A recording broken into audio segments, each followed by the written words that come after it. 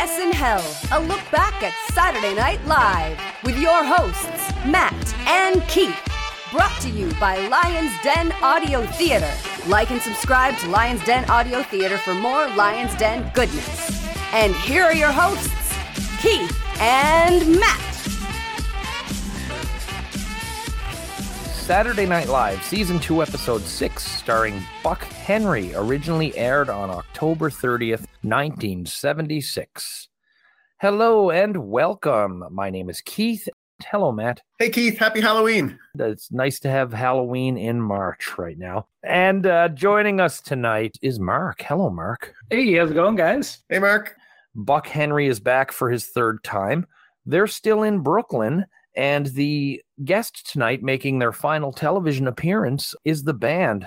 It was certainly exciting for me for Buck Henry. As we've discussed previously, I'm not a big fan of the band. That style of music doesn't do it for me. But Buck Henry's previous episodes left me feeling very optimistic heading into tonight. I was not super familiar with Buck Henry outside of both of you speaking highly of their hosting capabilities, so I was excited for that to get a proper look at his chops, but I was very excited for the band. They're my father's favorite band. I probably knew them before I knew what Object Permanence was, so this is pretty close to home. You know, I was singing along with some of the songs outright, and I don't do that all that often. So I was pretty pumped when you asked me to do this episode, not gonna lie. The only thing I really knew about the band for the longest time was that it was Robbie Robertson's old band, because in the early 90s I consumed much music, like I had a serious television problem. And he had this early 90s album, I think it was called Storyville. And Much Music played two of his videos to death. This song called What About Now?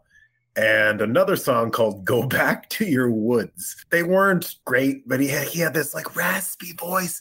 There was something I found almost magnetic about his videos. So I was kind of curious when I went back to look. I listened to the album and then I listened to the band. Anyway, long story short, none of it's for me. But I only really knew the band because of Robbie Robertson, who I understand that you were not a particularly big fan of. That would be correct. There's a long story behind copyrights for the songs. He just was rolling in all of the band money while they had to hold benefit concerts so that some of the other members would be able to pay medical bills in their later age and stuff. That is shocking and disappointing. There's you'd have to go look it up, and I'm sure there's another side to the story that I don't really have time for, but it is what it is. Yeah, it is a tricky story. I mean, I am a huge fan of the band, incidentally, Buck Henry as well.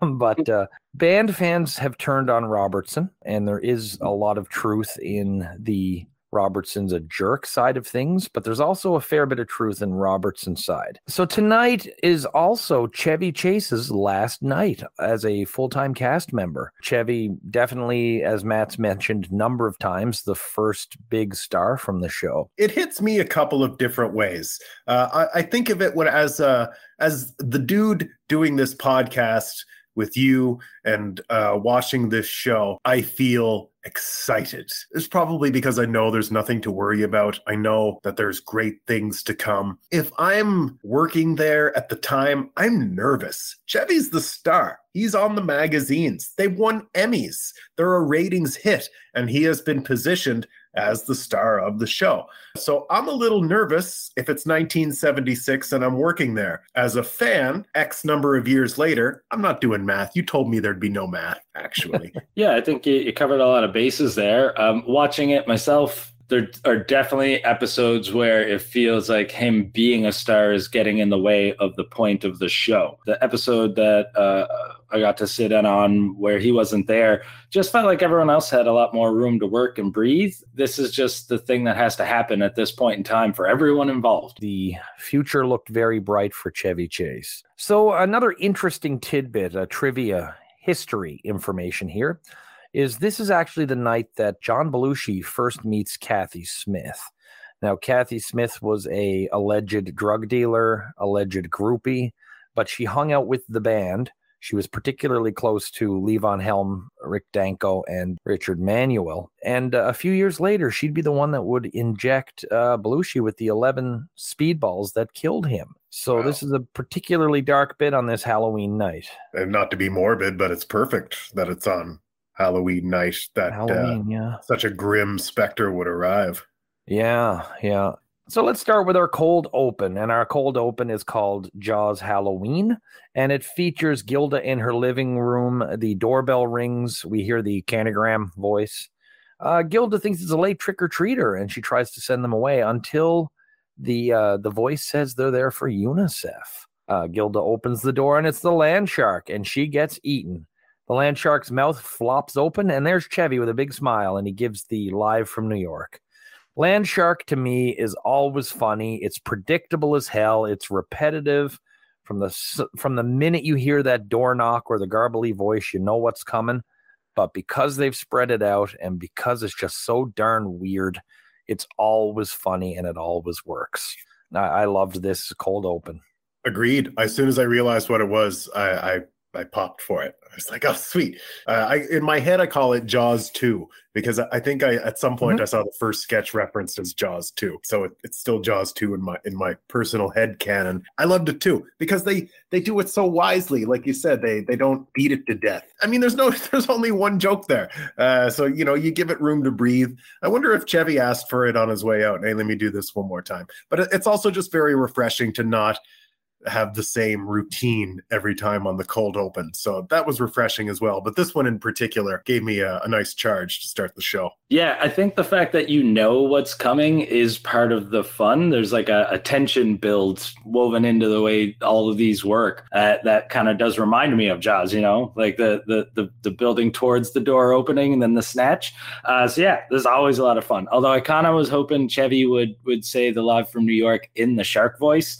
But I don't know, maybe that's just me. But yeah, this was a great way to get it going. Is UNICEF still something that's done on Halloween? When we were kids, it was everywhere. I know like up here in Canada, Sharon, Lois, and Bram were the ambassadors because I haven't seen it done in years. I had no idea there was even a relationship between UNICEF and Halloween. Oh yeah, they would give you at school little like Halloween orange and black and yellow boxes with Halloween things, and you take the UNICEF box while you trick or treated. Yeah, it looked like a little kind of Tim Hortons box, like a Timbit box, and you take it around and people would put money in it. I've never experienced this or had any idea that was a thing.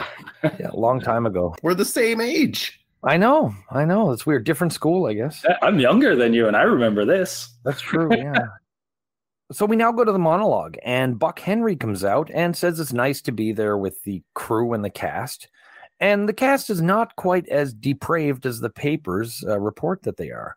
He says Jane lives with her husband, and they do what normal people do, and all her bruises are gone by Saturday. John Belushi's a wonderful guy, even though he is severely in debt to the mafia. Lorraine's comedy comes from hurt, and even though she's only 23, she's been hurt by hundreds or thousands of men. Dan Aykroyd sleeps with a bike chain in his mouth, and he loves animals. He even keeps a goat in the dressing room. Gilda Radner is pregnant with her brother's child.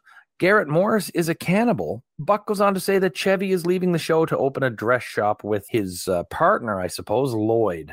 I didn't think this was particularly well written or overly funny, but I really enjoyed Buck Henry's delivery. But there was a couple things I liked and didn't like. I thought he was rushing a little bit, and I kind of wish he'd slowed down. I did really like how he'd dress, and I wrote myself a note that said, pretty much how I'd dress. He started with Jane's abuse. That's a pretty hot start.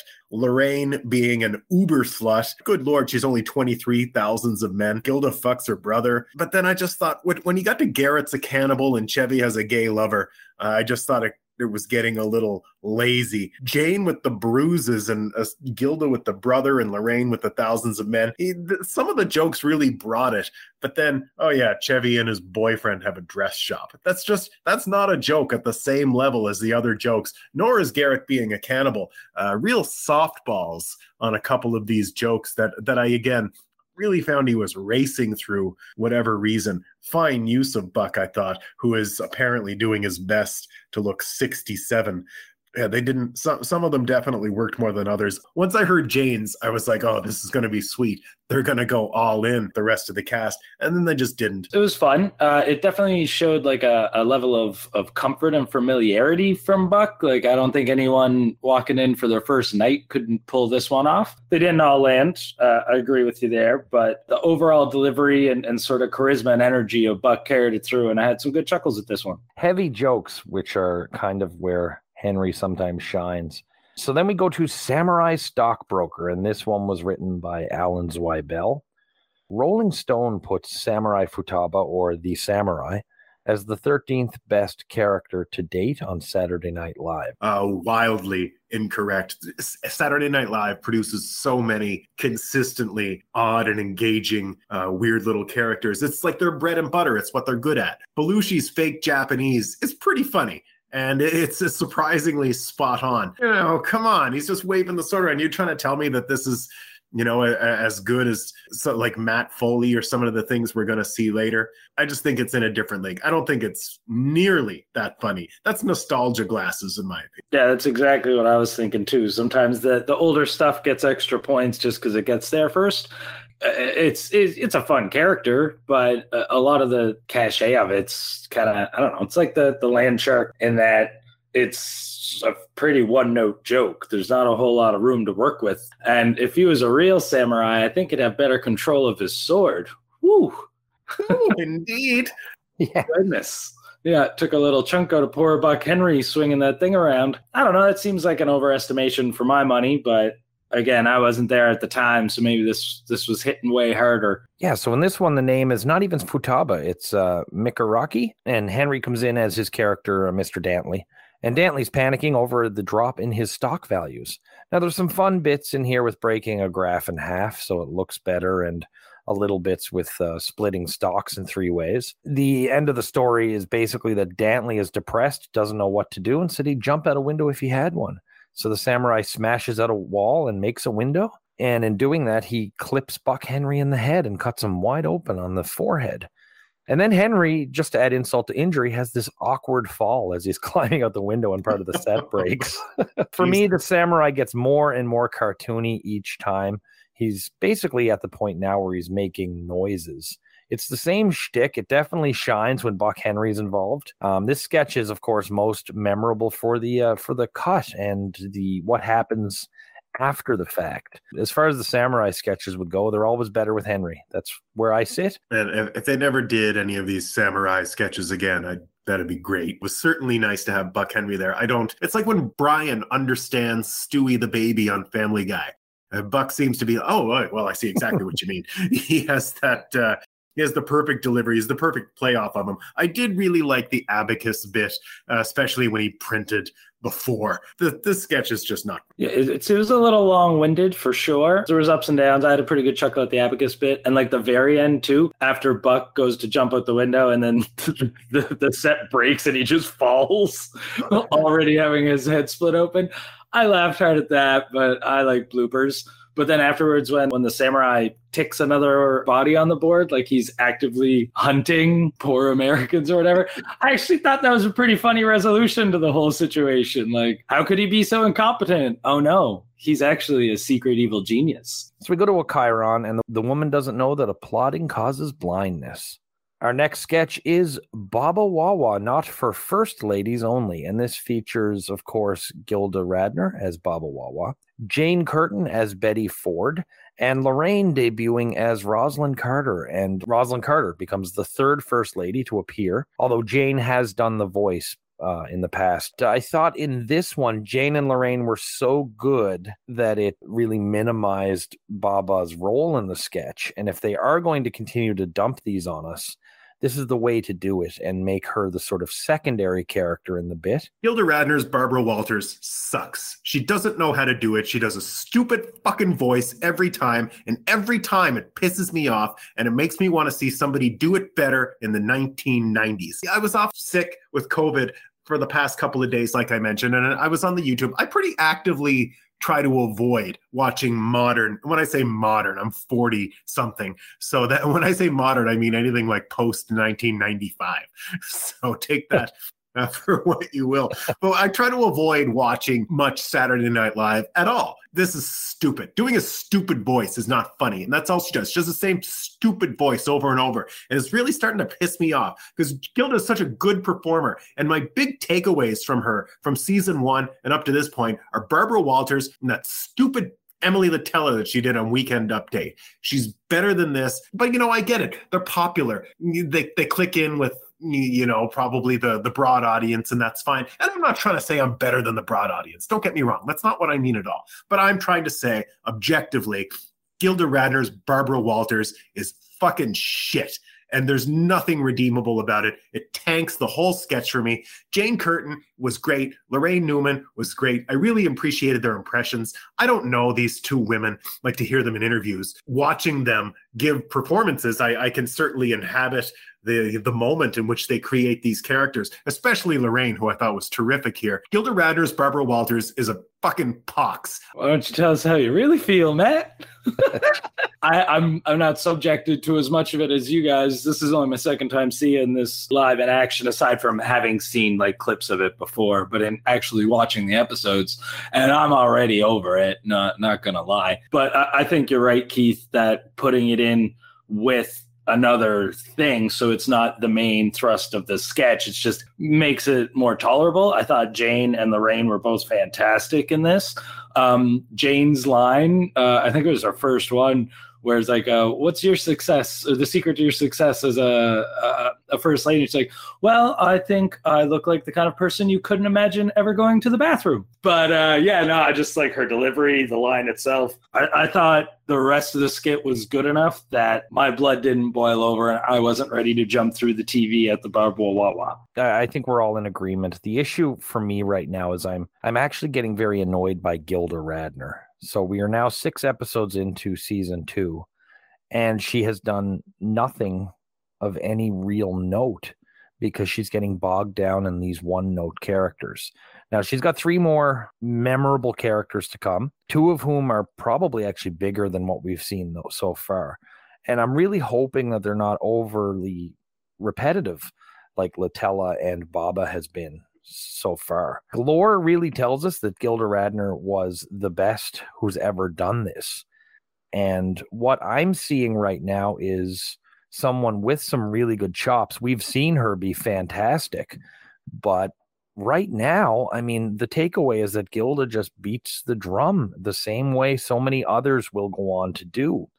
And this is really a shame to actually go through week by week and to look at her legacy as we have been. It's kind of being destroyed by the reality that up to this point, with some minor exceptions, she's really just been the same 2 characters over and over again. I think up to this point, there's something like 18 appearances between Litella and Wawa. And at this point, it's not even just the same shtick over and over again, but we keep seeing the same joke. She keeps repeating the Harry Reasoner joke and stuff. And this is really not looking good for what we come to know as this Gilda Radner legacy. Now, I know going through the shows, having seen 99% of the shows over the years, that she does redeem herself, but watching it in this context week after week, it's really, Gilda is slowly losing a lot of stock for me. You really can't trust the lore, because kind of like I mentioned earlier, when I was a kid and growing up, being a younger SNL fan, the lore is that Chevy was the king of the desk. And holy shit, is he not? Yeah. I feel like back in the day, when you had to be in front of the TV at the time that the show was on, you couldn't just pull up any old piece of media anytime you want, right? Like, I still remember being a kid in the 80s and 90s, and if you weren't in front of the TV when, Family Matters came on, you just didn't see that episode of Family Matters. I think consuming media was way different back then, because I've watched far less of this than you guys have, and I'm already noticing, like, how many times is Chevy gonna fall on his butt? Those repetitive go-to jokes at a time when the fact that it's live is a big deal, and the whole thing is still brand new, and they probably don't have the same kind of systems built in for writing everything. It's easy to go back to the well, and I think it probably translated a lot better back then because the excitement of the live show made it a lot more forgiving. It's like watching improv. You'll laugh at stuff that's not even that funny just because there's there's a level of excitement and engagement and liveness to it. So I think they get away with a lot back then that doesn't fly now, when you can just pull up any episode you want and watch it at any time you want and watch 2 or 3 episodes in a week. And it's just like, geez, you just did this on Tuesday. Why do I got to watch you do it again? You know? And I don't mean to be facetious, but I certainly think cocaine makes things a lot more forgiving as well. Yeah. Watching it this way, we're really seeing that the lore is way off. Our podcast is a service. And the thousands know it. Thousands know it. It's a public service. These are all just PSAs. Mm-hmm. Now we go to a Chiron. It's this gentleman here in a fur hat that doesn't seem to know where he is an electoral college dropout. This was a strange one. This guy was kind of either loving it or just not aware that he was on camera or not aware that he was in a studio audience. Yeah, this guy was definitely on drugs. He's like, if the 70s were just poured into a human being and set out into the world, I think this guy is that guy. Allegedly. Yeah, I wasn't there at the time, so I can't specify for sure. So our next bit is a Garrett Morris piece. It's Roots. And Garrett goes through his family tree and shows pictures of himself as many of his black and white ancestors. Garrett had a lot of fun with this. It didn't really work for me as far as one of Garrett's longer pieces. The audience didn't seem to be digging it, and I wondered, at this point in time, the Alex Haley book Roots had been out for about 2 months. But had this same sketch, word for word, same delivery, everything, aired like a year later after the miniseries came out, I think the audience would have been rolling in the aisles. And I think the lack of audience love kind of hurt this one. On a side note, I was mildly annoyed that they used a picture of John Quincy Adams and labeled it as Robert Morse. Garrett in the pictures was friggin' hilarious, though. A lot of times with live performance, you're feeding off the audience reaction, and the more the audience is into it, the more you can get into it. And I feel like, yeah, this one, the book didn't have the same, it wasn't the same cultural touchstone at the time, I feel, as the miniseries would come to be later on. The longer it goes on, the more it sort of loses its steam because the live audience wasn't getting into it. Some of those photos, though, you could tell he was having a blast, and that sort of carries it, but it does drag on a little too long for what it is and for its timing, I think. This particular sketch for me was a disaster. And thinking about, if they try to do it after the movie, I don't know, such touchy subject matter. Yeah, I don't know. I need some sort of, how do you make it funny? They figure out how to make it funny. I trust them completely I shouldn't say I trust them completely. Good Lord, listen to what I just said about Barbara Walters. No, I don't think it gets any better. I think they do a goofy Kunta Kinte or some other prominent character that is mimicking an actor from the film and continue to make a mess of it. Debate 76. This is the second time they've had the final debate. And this one is hosted by Buck Henry, now wearing a bandage on his head where he was cut by the samurai sword. The panel is played, they're non-speaking, but they're embodied by Bruce McCall in his only Saturday Night Live appearance, Marilyn Suzanne Miller, and Alan Zweibel. So basically this debate has devolved into a sort of a pageant. The first up is the swimsuit competition, and Carter and Ford come out wearing sashes and old-timey black bathing suits. The audience went absolutely nuts for Aykroyd as Carter. Chevy comes out also wearing a bandage, and he's wearing flippers. So they do the catwalk, and Henry talks about them and their body measurements. Then they do a talent section where Carter does dentistry on a Secret Service agent played by Garrett Morris, and Ford teaches people how to vote by going into a voting booth and closing the curtain and then falling off the stage. They then go to a question section, and there's a question hidden in an envelope. Carter is asked what it would be like to be the most powerful man in the world, and he says he's tried to get to know people across the country. Ford destroys his envelope. The question pertains to a very detailed series of mishaps that occurred at a dinner with the Brezhnevs and Henry Kissinger, where everyone gets hurt due to Ford's clumsiness. This was a very long sketch, a couple of laughs for me. I don't know if Aykroyd is now wearing fake teeth or doing something different with his mouth as Carter, but that's absolutely working. Chevy with the bandage is funny, and this will turn into sort of a theme throughout the show. But overall, I didn't particularly like this one. It's certainly not nearly a patch on the first debate they've done. This one started so strong for me. The premise and the execution of like the swimsuit section, I was having a really good time. They picked the energy up a little bit on the back end with the questions, but I think where it started so strong and then lost me so quickly and meandered so hard, I was more disappointed in it than I should have been for how much I liked the start. It's always worse when you're disappointed. That always hurts a little more. The show is called SNL because there are such complicated levels of this show and such a minutia of excruciating things to watch sometimes. One of them being, in my opinion, this overly long skit. I enjoy Aykroyd as Carter, definitely. Him coming out in the suit and smiling was my highlight of the sketch. Buck Henry was wasted as the host completely. Chevy did a fall. Maybe it was for old time's sake, but this was a pretty big misfire for me. I didn't care for it. Minutia of excruciating things to endure is a great name for like a avant-garde punk band. One thing about this sketch too, it looks like the credits were pretty much exactly the same as they've been the whole way through. Minor changes maybe between the first and the second one. And what a disappointment. I really liked the last debate sketch. And the one they did, Chili was here, I believe, for Karen Black. That was a really good one. She played this moderator that was she really inhabited a bizarre character as the moderator. Buck Henry was just there. Like, it could have been anybody. Who gives a shit? Could have been me. Karen Black did something very interesting with a moderator character in an otherwise dreadful episode. This exact same joke was actually when Garrett's playing Ken Norton, and he makes a joke about how they had to go through the swimsuit portion in an out of place fashion too. So this feels like something they took from that earlier and then threw into a different realm and expanded on it. So now we go to a weekend update, and Chevy's bandage has gotten bigger. He's on the telephone, and he says to the person he's talking to that they can smoke as much as they want, and it won't affect their motor skills. So the top story of the night is that Buck Henry cut himself as a far gone, downed, and drugged out John Belushi hits him with a sword. The first returns are back, and it's Ford with 0, Carter with 0. Sight gag, where a picture of Betty Ford petting a dog says she won the first prize in a dog smelling contest.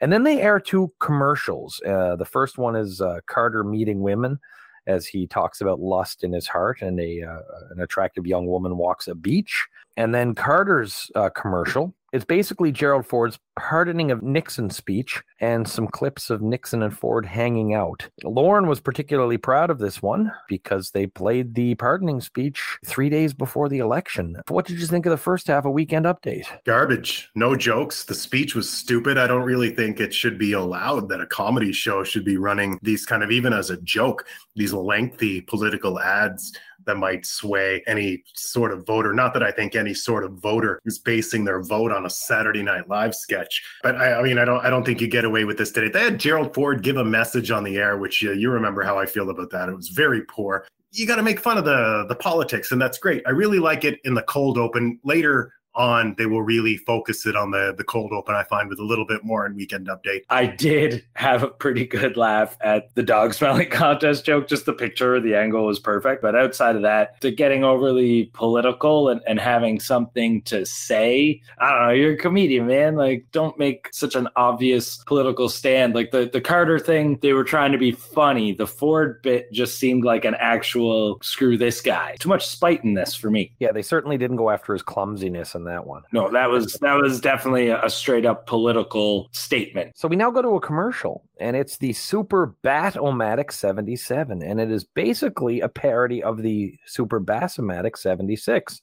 This whole thing is about witchcraft, and it's Dan Aykroyd wearing a cleric's robe, and he shows a new blender for putting together potions so you don't have to waste your time with cauldrons and mortars and pestles anymore. And just like the Super Bass-O-Matic, Lorraine is here to say, wow, that's great, Bat. Aykroyd's great here. Lorraine was great here. It is a parody of a parody, kinda. This certainly isn't Super Bass-O-Matic for quality, but not a bad little throwback. Keith, if I recall correctly, I ranked the Bass-O-Matic as my favorite sketch of season 1. You certainly did, yes. So it was nice to see this, but it's not nearly as tight, which I thought was a huge step down. Like Lorraine should have just did like, that's good bat.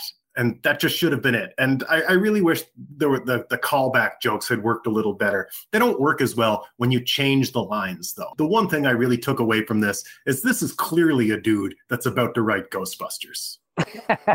yeah, no question about it. Yeah, this is like perfect peak distilled Aykroyd for me, though, with the shisty, fast talking salesman mixed with the occult and the super weird and off kilter. And it definitely doesn't work as tightly as the Bass-O-Matic does. And it relies on you having seen the Bass-O-Matic, which I thankfully was there for that episode. So that worked out nicely. I think I kind of liked it better in a weird way, though. It's not as ha-ha hit you hard funny, but it's definitely more heady and weird. And I didn't laugh as hard, but I think I might have enjoyed it a little more. We're back at the Weekend Update set. Jane comes out with People in the News, and she mentions a few things. She's also now wearing a bandage. And really the take-home of what she says is that this is Chevy's last episode, and he's on his way to replace Johnny Carson.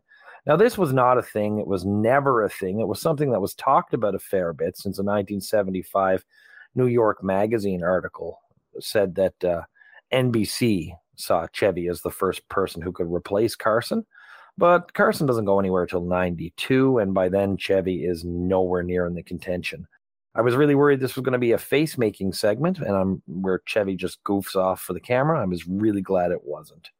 Oh, I was waiting for the faces. Sorry, I didn't mean that. Were you? Okay, because I wasn't totally at sea there then. No, I was in the exact same boat too. As soon as she came on, I was like, don't be stupid faces, Chevy. Don't do stupid faces. So this little mini segment actually gets points for not being that. Yeah. Chevy then plays Five Finger Filet, a quick shot of Ford and Carter where Ford has a mustache drawn on. That goes on to air during a speech where Chevy talks about how Saturday Night Live has been unbiased and they won't endorse either candidate. And then Chevy signs out with good night and have a pleasant breakfast. I'm glad that things are about to get shaken up. This format is really tired right now. Yeah, this was worse for me than the first half because I found Jane's bit on Carson seemed pretty mean-spirited. Yeah. And like this is the second time that I've seen them take shots at Carson in Weekend Update. This felt much more direct. Although I do have to say, Chevy was pretty good at the old Five Finger Filet. And I'm looking forward to the next Weekend Update I watch not having Chevy chasing it. So now we go to our first of two musical performances, or our first three of four, depending on how you look at it. It's the band. They started their time as the backing group for Ronnie Hawkins. They were known as the Hawks. And then they later backed Bob Dylan. The thing about the band was they were super popular as a backing band, and they eventually sort of went out on their own. Their debut album was called Music from Big Pink. It was released in 1968. And this segment is a 3-song set comprised of Life is a Carnival, The Night They Drove Old Dixie Down, and Stage Fright. So I'm just going to go through the three quick, and then I'll turn over to my buddies here. So Life is a Carnival was released in 1971's Cahoots, and I'm not usually a big fan of this song, but I really enjoyed this performance. The Night They Drove Old Dixie Down was released in 69 on the band's The Brown album, or the band. It's called The Band, but people call it the Brown album or the Brown one. Even though Joan Baez's version did much better, this is the one for me. It's certainly fallen into a bit of disfavor these days. It's truly one of the best songs of its era. This is a tremendous performance. The song was actually retired. Levon Helms stopped singing it after their last Waltz concert. And the third song is Stage Fright, and it was released on the album Stage Fright. This one's a lot different than the other ones they have to do. Rick Danko sings lead. I think Rick Danko has one of the most underrated voices in rock history, but he wasn't at his best tonight. It was either him or his audio. Something was really bad, and it didn't do this song justice. To me, this was a super strong set. I would have loved if The Wait or Up on Cripple Creek was there, but, I'm not complaining too much about that. Further to Mark's point earlier, band fans aren't supposed to like Robbie Robertson, but my God, what a cool dude he was there. Real cool cat, and they were all doing their thing, but Robbie Robertson just looked so friggin' laid back and loving what he was doing. Mark, you're a big band fan. Matt, you hate when there's too much music. So I'm super eager to hear what you have to say. Yeah, I will admit that I was disappointed with myself and how much I enjoyed Robbie Robertson in this. I'll give you that one. I love live music, but watching a recording of live music, it's rare for me that live energy always translates. And for me, this just poured out of the screen, but I'm super biased. Life is a Carnival was one of those songs when I was a little kid that when it would come on, I'd super dig it. And then The Night They Drove Old Dixie Down is just a classic, powerful performance. When they rolled straight into the song, at first I was just like, ooh, back-to-back songs. This feels weird. I don't know if I like this. And I feel like Matt's going to hate this. And then when it got into the montage of their photos and stuff, it started to feel a little bit special and important because they did announce that, this is one of their last live performances with The Last Waltz coming, and it feels like this is a big hurrah for them and kind of a special thing for SNL to get to host too. So that's when I kind of came around on it. And then when they bounced right into Stage Fright, I was all in. I was pretty happy and pumped. That song hits a little bit of a special personal chord for me. When I started doing a little bit of performance myself as a teenager, this song started making a lot more sense. I would actually disagree a little with you, Keith. I think Rick Danko, part of his performance when he's singing this song is to emote his own discomfort. And so like his voice is kind of going off and showing sort of a vulnerable, breaky emotion that is subtle. And maybe I'm reading too much into it because of my own business, but I thought it was great. I loved all of this. I had moments of hesitation in the middle, but I came around hard. Was his audio off or something though? He seemed a little more nervous, like with the live TV angle and all that. And he was kind of far away from his mic. Unique voice that no one else has. Oh yeah. Counting Crows tried. Yeah. This kind of music just isn't for me. It's a little too rootsy. It's a little too Americana sounding. But when the music comes and it's the band are competent professionals. They're rock legends for a reason. It's just not for me personally. When I noticed they started a second song, I was like, oh, they're going to put them together in this segment so there doesn't have to be more later. That's fun. But then there's more later anyway. So this was entirely too long for me personally. I try to take into consideration the fact that this is for fans and for a lot of people. This is a bit of an event, and I watched it and I tried to like the music. I just don't like this music. All right, so let's move on to our next sketch, which is called Ointment, and it's a parody of The Omen. The whole sketch has kind of this weird hazy glow. We have Belushi playing Damien, Buck Henry and Jane Curtin as the parents, Lorraine as Miss Baylock, and she actually looks she's a good match physically. Aykroyd comes in as Father something. Is a parody of Father Brennan. He's been impaled by a street lamp. His face is all mangled up. I don't get the reference, but I haven't seen The Omen in about 25, 30 years. They go to a pet cemetery. Chevy enters as photographer. The audience loved it. I don't know, Matt, I assume you know The Omen a hell of a lot better than I do. I was pretty excited when I saw it come on. They really pulled off the hazy aesthetic of The Omen very well. I think the face disformity was just something they threw in, because his head got cut off by a pane of glass. The hanging was nice because that was a big pop in the movie. Lorraine coming in with those fangs, and there is a shot at some point where she's in the foreground just vamping the shit out of those fangs, and it was probably the highlight of the episode for me. It was definitely too long. It was like, it really came off like a Mad Magazine parody. Like, yeah, we watched The Omen. Here it is again, but a little silly. This was a roller coaster ride for me. Lorraine vamping with the fangs, I definitely caught. I really enjoyed that. Aykroyd was great as the priest. Buck Henry was having a lot of fun chewing the scenery. I think the whole eye thing was just an excuse to get the ointment joke in there. Chevy too, when he came in with the photos and he's going through all the photos with the 666, and then he does like a energy change and he starts talking about like, oh, this is one made a fool of myself at my Christmas party. I had a pretty good chuckle at that. There was some really strong moments in this, but it definitely could have used a little bit of editing for sure. Our next bit is introduced by Buck Henry, and it's a Gary Weiss film called It's Halloween Night. And it features a song by Howard Shore, that is sung while Buck Henry gets his hair and makeup done in order to be a woman for Halloween. All I could think of watching this was how much he looked like B. Arthur when they were done. Yes, same here. Same here. I wasn't sure. I thought like maybe he was going for a B. Arthur parody thing. One person, it's mean. Two people, it's a coincidence. Three people, it's true. So yeah, okay. So yeah, I mean, this was okay. It's not the greatest Gary Weiss thing ever, but Buck was all in, and really just the look on his face when he was in full makeup was absolutely hilarious. And the makeup and hair guys were having a great time with it too. So I kind of enjoyed this one, though there's not much to it. This was pretty disappointing for a Gary Weiss film for me. His bit with Buck Henry last season, where they're at a toilet seat store, was one of my favorite moments of the season. So I did feel a bit let down by this. It was just a little strange. I didn't find it particularly funny. I mean, visually it was funny to look at because Buck Henry is there looking like B. Arthur. But I didn't think there was anything special about it by any means. There was too much eye stuff for me. The close-ups of like using the pencils and the putting on the eyelashes and the little curler things. I get a little squeamy about some eye things, and there was just a little too much eye stuff going on. Outside of that, Buck Henry sold the shit out of it. His commitment, I think, made it feel like it didn't drag too hard. Although the last shot where they just hung on his face and then he did this awkward wink just felt really long and kind of clumsy.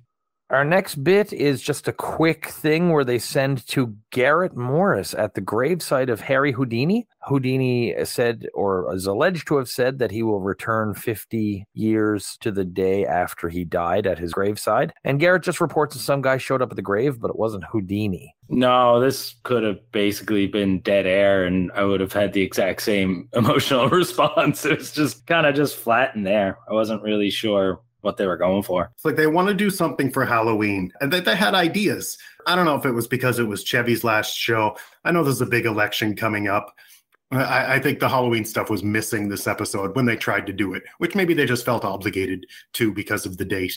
So then we go to Mr. Mike's Least Loved Bedtime Tales, written by Michael O'Donoghue and performed by Michael O'Donoghue. And this one is The Enchanted Thermos. And it's basically an Arctic version of an Aladdin tale where a genie comes out of a thermos, kills a kid, and goes through his pockets. Quick. I found it funny. I like these. These will come back later in different forms. Yeah, his delivery when he said the kid dropped dead and then the genie went through his pockets, that got me pretty good. I thought that was a really well executed little joke. I thought this was pretty solid. I did think it was pretty funny when he talked about his little heart. That gave me a laugh. Yeah, that was good. Yeah. His little so heart. Matthew, yes. This is something I wrote down as if I could ever get the rights, I would have Matt deliver this story. Did you enjoy this? Yes. As somebody who's known me for a while, you were spot on if you assumed that I would. I did. I do like this Michael O'Donoghue kid quite a bit. But when you find somebody like this that you find so interesting from a generation previous, it can be tough to find more. And so that's always strikes me as a bit of a disappointment because I do think you're right. I would have enjoyed this fella quite a bit. He's my kind of guy. So then we go back to Houdini's grave again, and it's Garrett still there, and his hair is all sort of puffed out, and he's quite terrified. I couldn't help but take this as a take on the old thing that, black people are afraid of ghosts and stuff. What a terrible use of Garrett. What a terrible use of, the date where Houdini's allegedly supposed to re-emerge. This was just dumb. I really didn't like this, and I kind of actually felt bad for Garrett on this one. Same as like when they cut back to it, it felt like they had to from where they left it hanging on the last one. And I was just like, all right, here we go again. Garrett sells the being afraid. They take too long hovering on him while he's just saying gibberish and looking scared. But yeah, I didn't get this at all. That makes three of us. I did, when they cut back to him and his hair was big, I did chuckle slightly because, Garrett was just pulling a good face and he had that wig. This is Halloween filler. And then we go back for our fourth segment here. It's the band again, fourth musical segment. And it's Richard Manuel singing Georgia on My Mind. Again, another tremendous singer in the band. They've got three real strong singers in there.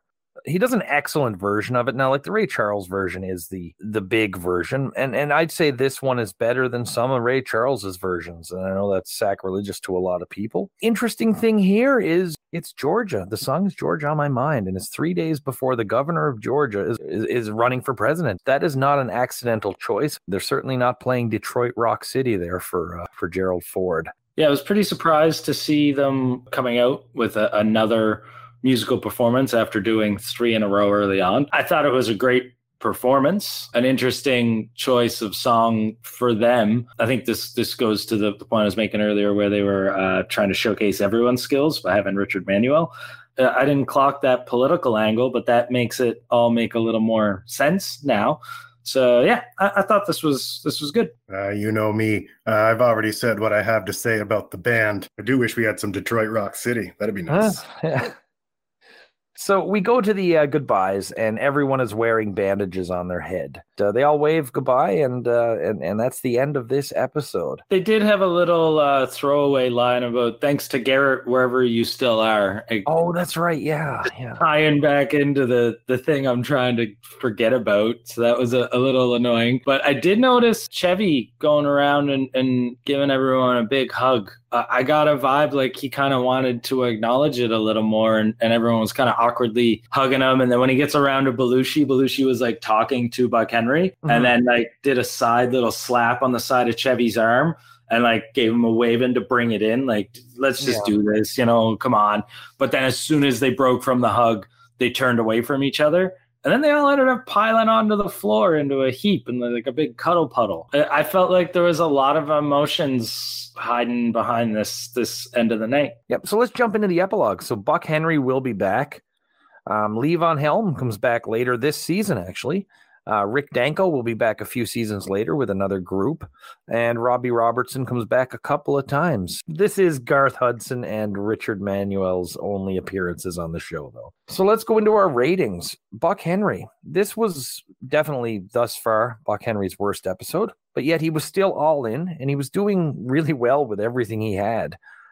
He's a stellar host. He goes along with the odd and sometimes instigates the odd. But he's also a performer that'll sit back and let everyone else be crazy. And he doesn't have to be in everything. They're not writing a show for Buck Henry. They're just writing a fun show, and Buck Henry will be there wherever he's at. This was, in my opinion, as well, his least effective episode so far as host. I didn't really feel his presence like I felt in the other episodes. It's like he just kind of floated through it. Nothing really jumped out as something like he played off really well or something he did that I found especially interesting. So I must say, at the end of the day, I ended up fairly disappointed with this particular one. I don't really have any frame of reference for Buck Henry, so I was probably more open and engaged to him just as a presence than I guess you guys being disappointed with having seen him do better. So I quite enjoyed him as a host. There is definitely a sense of comfort and familiarity that I can feel with him and the rest of the cast. That's kind of pleasant and nice. So I quite enjoyed him, even if this was his least good performance. I should probably go check out his previous ones if they're much better. Good stuff. The music, for me, I mean, this was excellent across the board. Danko's audio or his mic, there was something up there, but 3 out of 4 performances were pretty flawless to me. I'm usually with Matt, where the less music, the better in a way. But I certainly, as a fan of the band and knowing the history of what this performance is, I really enjoyed this. I can't help but be glad to have seen this. I had no idea this even existed, funnily enough. And the fact that it is their last big performance before the last waltz, makes it feel kind of special. And normally I wouldn't want for a song. I'm also quite biased in this regard, so I absolutely loved it. But it was tailor-made for me. Doesn't work for me, lads, but I'm glad you enjoyed it. Thank you. Yeah, thanks. It's a respectable opinion to have. So, fellas, what was your worst segment of the night? Garrett Morris, Houdini. Yeah. Again, he had a good face when I cut back to him the second time, but outside of that, there was zero engagement from me here. Really felt like back of the show filler Well, it's Halloween. What are we going to stick in here? Put Garrett in a wig at Houdini's grave. I just thought it was lazy. That's funny. I agree too. It was just weird. So much more could have been done. It was Halloween 50 years post Houdini, and they just kind of had Garrett do like the buckwheat thing or something. I think they just left money on the table with something really strong here. What was the best for the night? This is kind of tough because I had a couple of really big laughs, but then, a lot of the skits that I laughed really hard at had really undesirable elements woven in. I guess maybe I'll have to go with Batomatic. It tickled me in an odd way. The callback, the peak Aykroyd, the weirdness of it. Lorraine's just super goofy. That's great. Bat. I think that one has the most hits with the least misses. Going to have to agree with Mark that this episode was challenging for me because I came in with the high expectation for Buck Henry, probably a little too high, let's be fair. It proceeds to kind of just plot around a lot. This was really the only one that I can think of that from start to finish, I was like, okay, I get what you're doing. It's effective. And as far as what this episode gave me, it's what I liked the most. I cheapened out and went with the Halloween Jaws cold open. The land shark does it for me. And though there's nothing fresh or new, there was just not a hell of a lot else to pick from for me. Star of the night, Matt. Lorraine Newman for me tonight. I thought her vamping was the highlight of the episode for me. It was nice to see her back with her big grin, drinking the whole bat. And I thought she did very well in the First Lady's sketch as well. Yeah, you'll get no arguments from me between the First Lady sketch, the playing with the fangs, and the reaction that got, and the whole bat. Yeah, she knocked it out of the park. I went with Aykroyd, even though some of the material really sucked. His Carter at the debate was good. His priest was very good, and the Batomatic was good. I just couldn't really go anywhere else with this one because no one else was featured strong enough in anything good. So overall, from me, this was definitely a weak Buck Henry episode. Nothing overly hilarious. There was not much that was piss poor. The music to me was great, but I am a huge fan of the band. A few things were funny, a lot of things were dragged out, and a lot of things were underdeveloped. This was truly, for me, a middle-of-the-road episode, except the music, which might be fine for some folks, but it's a big letdown when Buck Henry's the host. So they're a day before Halloween. They're 3 days before the election. It's Chevy Chase's last episode, and Buck Henry is the host. A lot of stuff there. There's far more material in there than what we get to see. It's like, how many things could they possibly have messed up? The running gag with the bandages was an excellent touch, though, and it's just kind of that sort of fun, random on-the-fly stuff that probably would never happen these days. So this episode, for me, gets a 6 out of 10. It was a reluctant 5. The band bumped it from a 5 to a 6 for me, considering all they had to go with and all they could have done. This was a big letdown for me. Me too. I didn't get the music bump, so I'm sticking with a 5 out of 10. Very middle of the road. I liked the monologue okay, but just too many things that didn't work. A couple of things that went on too long, and just no big hits. Like you said, like nothing exceptionally terrible, but nothing great. So that smells pretty middle of the road to me. So that's a 5 with a bullet. I'm feeling way off on this one, but it is my first time with Buck Henry, so who I quite enjoyed, and I absolutely loved the music, and there's a few moments that I laughed really hard, so I'm going for a 7. Very good. With my 6, Matt's 5, and Mark's 7, it averages out at 6. Over at the IMDb, they gave it a 7.6, which makes it really close to our exchange rate of 1.5 off. Love it when it comes together like that. Rolling Stone gives the band number 9 for best musical appearances to date, which, based on what I know and what I remember, that jives for me. I feel just a little less about it. There's no other way to put it. This was just less my particular aesthetic. So I think all of this is just terribly high. The band at number 9, honestly, I could see them even going higher, but that's extremely biased, and I can super appreciate that as a subjectivity matter. And also, this is the last episode for short-term writer Bruce McCall. Bruce he wrote for 6 episodes. He is credited with writing part of the Mardi Gras special that comes up in February. As far as regular standard episodes go, this is the last one for him. He does eventually resurface at the New Yorker, where he becomes like a very prominent illustrator. I think he did 77 covers and a columnist. He's done really well for himself. But that's the end of Bruce McCall, and we actually got to see him briefly tonight. And our other big departure. This is Chevy Chase's last episode.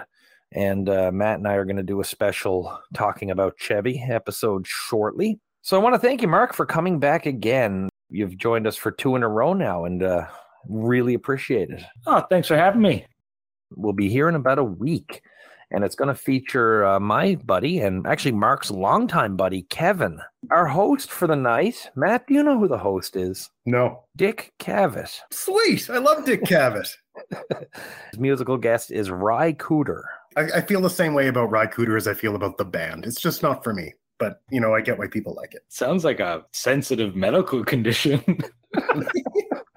So yes, we'll be back in about a week with Dick Cavett and Ry Cooder. Until then, we'll be trick-or-treating with sharks and drinking bat next to Houdini's grave here in SN Hell.